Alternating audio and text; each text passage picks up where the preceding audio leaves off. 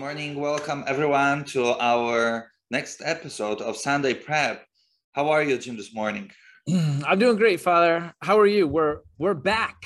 We're back. We took a week off, but we're back. So things are good. And how are you doing? I'm doing great. I mean, we have had so many celebrations lately that and so many things happening that I'm just overjoyed with with those moments. We had confirmation, we had first communions. Everything is happening. It's not only the joy of Easter, but it's also the joy of the ministry and how many more people are strengthening in the Holy Spirit, how many people have received the Lord Jesus in Holy Communion for the first time. I mean, the numbers are just amazing. And to see the beauty of growing in the faith in me and in people, especially in the ministry, it's just an amazing gift. So yes, it is a joyous time, and I'm filled with that, and I'm trying to pull that a little bit more as I can, because this is what the Lord wants from all of us as missionaries, as the disciples, to bring more and more of his brothers and sisters. So yeah, things been great, actually. Yeah. To sum it up. Yeah. We've had multiple first communions. Bishop Saratelli was here, so that's part of the reason why we weren't able to record last week, because of all the busyness of things. But you're right to say, Father, that it's a celebration. The whole church celebrates, even if you're not at the mass, for a confirmation, or for first Holy Communion for our young kids. The whole body of Christ celebrates whenever the people grow closer to the Lord. We're built up, united in the body, that when grace is conferred, we all grow in some small way closer to the Lord. So it strengthens all of us to see all of these young people receiving sacraments. And so it's a great celebration. So yeah, let's celebrate it and rejoice in it. Amen. Every day, because those days are given by the Lord, and they are certainly a blessing to all of us. Well, as we are back with our reflections, our own personal reflections too on the scriptures for this upcoming Sunday, the sixth Sunday of Easter, we see the time is going so fast, and there is more and more that we are preparing ourselves for this day of Pentecost. Well, before that, the ascension of our Lord Jesus to heaven, and then the Pentecost. And so, the readings for this Sunday, since it was so close to those two amazing and so needed events for all of us, the second reading that stops me so much, and the very last part of it, last paragraph, I can even say, and it reads this: I saw no temple in the city, for its temple is the Lord God Almighty and the Lamb. The city had no need of sun or moon to shine on it, for the glory of God gave it light, and its lamp was the Lamb. I mean, how to even comprehend this one sentence, two sentences, into the greatness of God Himself. As St. John speaks, He is the one who was given the chance to see the glory of heaven, to be in the presence of so many, as we hear from his book of Revelation, how he speaks of thousands who have been coming to the throne of God, who wash their robes in the blood of the Lamb to purify them, which is to bring them up to God's glory. And here we are, and he explains, he speaks about the beauty of the temple. And this passage, these two sentences say, okay, there was no temple in the city, but the temple was God Himself. How amazing, and definitely will not be able to comprehend that, how it looks like, but God is in everything. God is in and God is out. Everything is God. And our Lord Jesus, the Lamb, His only begotten Son, He is a part of it, and we are invited to that. To me, it just overwhelms me to think of greatness of God and how He transparents into our world. And we will hear people, there is no way that we can experience God, that we can see God, that He is with us at all times. Well, here St. John speaks the complete opposite. He is in and everywhere. Whatever we will turn, it's His temple, it's His body, and we are a part of that. And then the beautiful light that shines forth from God, there is no need. There is no need of sun, there is no need of moon. I'm always thinking of the bright light of our faith. As Christ came and He said that He is the light of the world. So you see, this light is taken from the Father. As Jesus spoke so many times, the Father is the one who sent me. I am the light of the world, sent from God to you.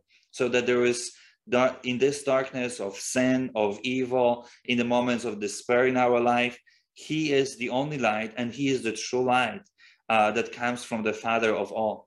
And so it amazes me with the doubt.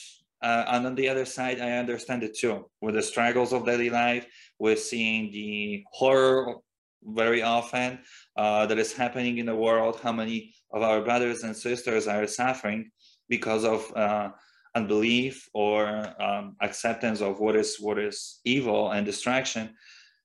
To see God's light in everything as something that we should go take on for ourselves and give it to the world. We are the salt, we are the light that Christ continues to shine brightly into the whole world. And we should never cover that with anything that the world gives, because all of the world things will pass away, and God's light from the very beginning is shining brightly and is given more and more to us in the sacraments, in the sacrament of reconciliation, the Holy Eucharist.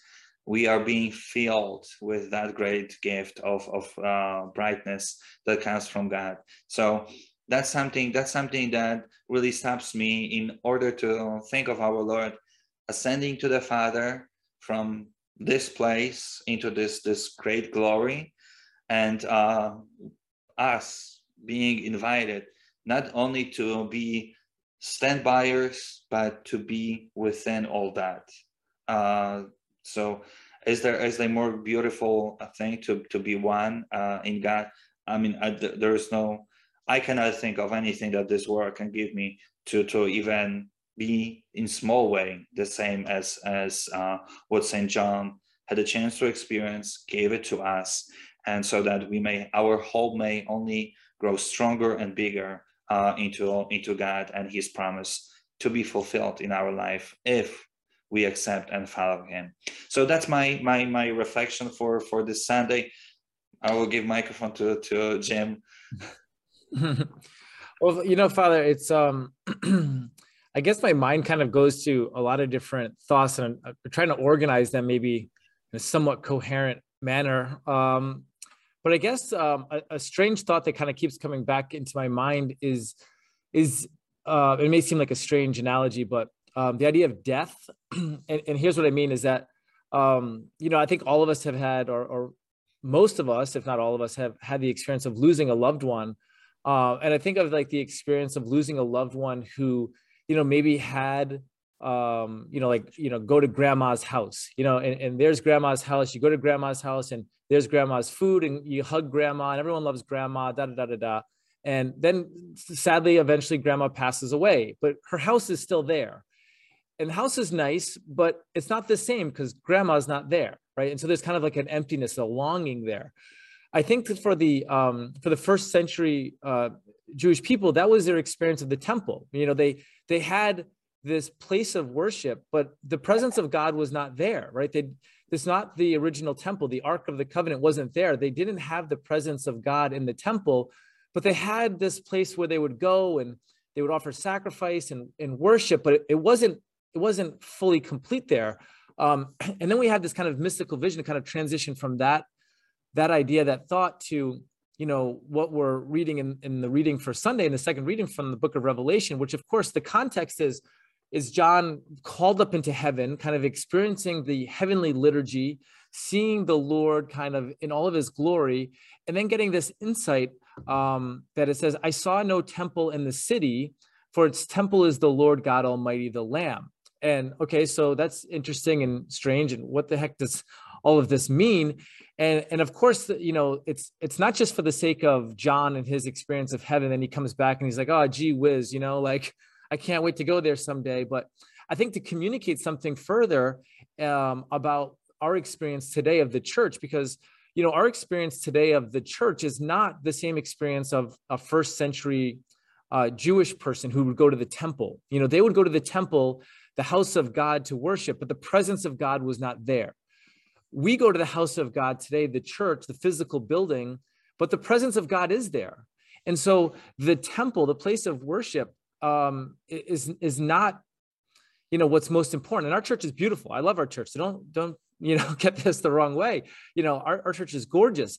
But what makes our church, you know, not just beautiful and decorative and a nice place to go to, but what makes it holy, what makes it like grandma's house come alive, is because the presence of God is there in the Eucharist, right? And so, you know, John says, I see no temple, just the Lamb, right? Well, what is the Lamb? The Lamb of God, the Eucharistic sacrifice. And so we have, you know, in the church itself, when we walk into the church, we have God with us. You know, it's, again, maybe to bring it back to this weird image of a family member, when they're not there in the house, there's an emptiness. But when they are there, there's an excitement, there's a liveliness. And when we have this privileged position, you know, as members of the church to come to this building, you know, this physical structure, and to know that when we come in here, it's not just the building. Like, you know, it's nice to look at the stuff, and I love the artwork. But it's not that makes it beautiful. It's the Eucharist. It's the Lord is here. It's like going to, again, back to this weird image of grandma's house. And, you know, maybe I should give my grandmother a call later today. This is maybe reminding me. But yeah, there's a something about the real presence of Christ here. And so, and that great gift, you know, and so John kind of experiences that in this heavenly moment, to see that it's not about the temple, it's not about the building per se. That's fine, it's good, but it's about the Lamb who's there, right? The Eucharistic sacrifice, the Lord who is present, you know, who's demonstrated his love by giving himself and then remaining with us in this heavenly bread that sustains us, you know, this very presence of God with us. And I think there's something that, you know, I don't know, maybe because we're such privileged folks, in the sense of, you know, we have access to the church, we have access to the presence of God, that we sometimes fail to recognize just the incredible magnitude of this great gift. And I think, you know, I don't know how we reignite the appreciation for that. I think all of us, going back in time to the early COVID days when we couldn't go to the churches, all felt that kind of like, oh goodness, there's something not right here. I mean, virtual mass is okay, but this isn't the same. And, you know, now we're back into the routines of being here, which is good. This is good. Don't get me mistaken, but I think it's easy, at least for me, to kind of forget about the great privilege and gift of that. It's the Lamb, right? The Lamb of God who's here. And that's, to your point, Father, the second line, that, you know, casting light, and we don't, you know, the light that illuminates and kind of gives life to things, you know, because the image of light is more than just kind of like a functionary thing, like we've got light bulbs, but it's something that allows then for you to see clearly, allows for us to kind of have understanding, allows for us to kind of achieve goals, to carry forward and to do good things, and to, you know, so it has all of these functions. So yeah, all of these thoughts are kind of swirling in my head, but even though we didn't talk last time, it doesn't mean that I have the privilege of being able to talk for double time this time. So I'll kind of wrap with all of that all there. So hopefully some of the thing in there made some sense. I'm kind of scrambled in my thoughts there, but. Well, no, it's a beautiful reflection, you know, like, yeah, I was going more into the heavenly reality, and you put it into our earthly reality. And you see, there is one point that unites both of those realities, is the Eucharist. As the Eucharist is not only connecting us with God, but it is a heavenly celebration of the Lamb. And so those two different realities, earth and heaven, being united in this one celebration, Eucharistic celebration. And I think that just sums up everything that we hear, what we shared. And I don't know if there is anything we can really add up to it, because all is there, which is God and his son, the Lamb, Jesus Christ. So I hope you will get something from what we said, and I'm sure the Holy Spirit will say much, much more through other readings that we will hear this Sunday. And so may the love of God and the celebration of the Eucharist, the heavenly reality united with earth, may always strengthen you and give you this bright light to persevere in all that the life here on earth will bring, and lead us to this amazing and God-filled moment for all eternity. God bless you all, and we'll see you next week. Bye, And everyone. Sunday. Sunday.